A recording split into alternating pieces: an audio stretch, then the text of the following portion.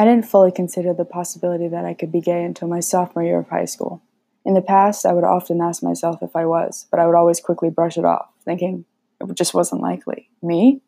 Gay? Impossible. When I finally did take a moment to stop and truly consider the possibility of me being gay, it hit me like a pile of bricks. In what felt like an instant, my whole world had simultaneously been turned upside down and somehow started making sense at the same time. It was then on that I began to truly question my sexuality for the first time, and good lord, was it disorienting. As I struggled to figure out who I was, I began latching on to any sort of queer media I could get my hands on. I wanted anything that I could relate to, or that'd give me some sort of explanation about how to handle what I was going through. I remember it being really hard to find quality, positive portrayals of queer people in the media, and I discovered just how little representation the LGBTQ community had. When I did find media with representation, I was often left frustrated with what I found. It was either pure garbage or had unhappy endings, or both, if you were lucky. I'd found that nothing had made me proud of who I was. However, this all changed when I one day accidentally stumbled upon Hayley Kiyoko's Girls Like Girls on YouTube. Both the song and the music video are about being in love with the girl and eventually stealing away from her terrible, abusive boyfriend. My mind was blown. I'd never seen a song have queer representation. Not only that, but it had positive representation with an interesting story too. I was immediately obsessed with it, and it became my anthem. Kiyoko's song made me feel represented. With it, I felt a little less confused and a little less alone. I'd finally found what I was looking for. Thinking back on how valid it made me feel made me curious about queer artists and queer representation in the music industry. How has it changed and improved over time? Looking over the past couple decades, the amount of representation has changed immensely and has been revolutionary for the community. Queer musicians like Hayley Kiyoko, who are openly a part of the community, haven't nor had to compromise their stances on their sexualities in order for them to have successful positions in the industry. Instead, they're able to show their true colors, pun intended, both in their lyrics and in their music videos, which is absolutely astounding. In the past, openly queer artists simply didn't and couldn't exist. Instead, queer artists' sexualities were usually suppressed, either by themselves, the people around them, or the music industry in general. People often had to keep their sexualities a secret in order for them to have any sort of career. Or, alternatively, their sexualities were oppressed, ignored, and simply erased.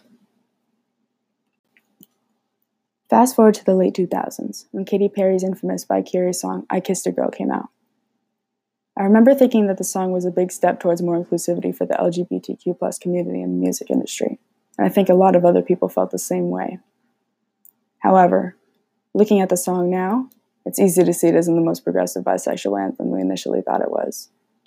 For example, Katy Perry's lyrics, "You're my experimental game, just human nature. It's not what good girls do, not how they should behave," do the exact opposite of encouraging bisexuality. Instead, I think it illustrates a negative portrayal of questioning and exploring one's sexuality. Additionally, I feel as though the song gives off vibes that it isn't even aimed towards the LGBTQ+ community, but rather towards men instead.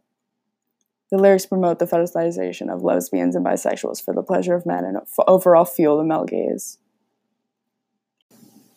It wasn't until around this past decade or so that queer representation in the music industry had really begun to change in a more positive way. More songs have been made by queer artists and are being aimed towards queer audiences.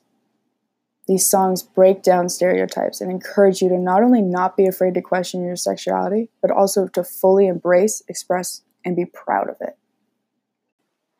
I think that this recent increase in representation is a result of a building demand for queer representation, both within and outside the music industry. In his paper, LGBTQ+ Representation and Activism in the Music Industry, Joey Tam points out that there is a great pressure on LGBTQ artists to explicitly express their sexuality or gender identity and advocate on behalf of the community.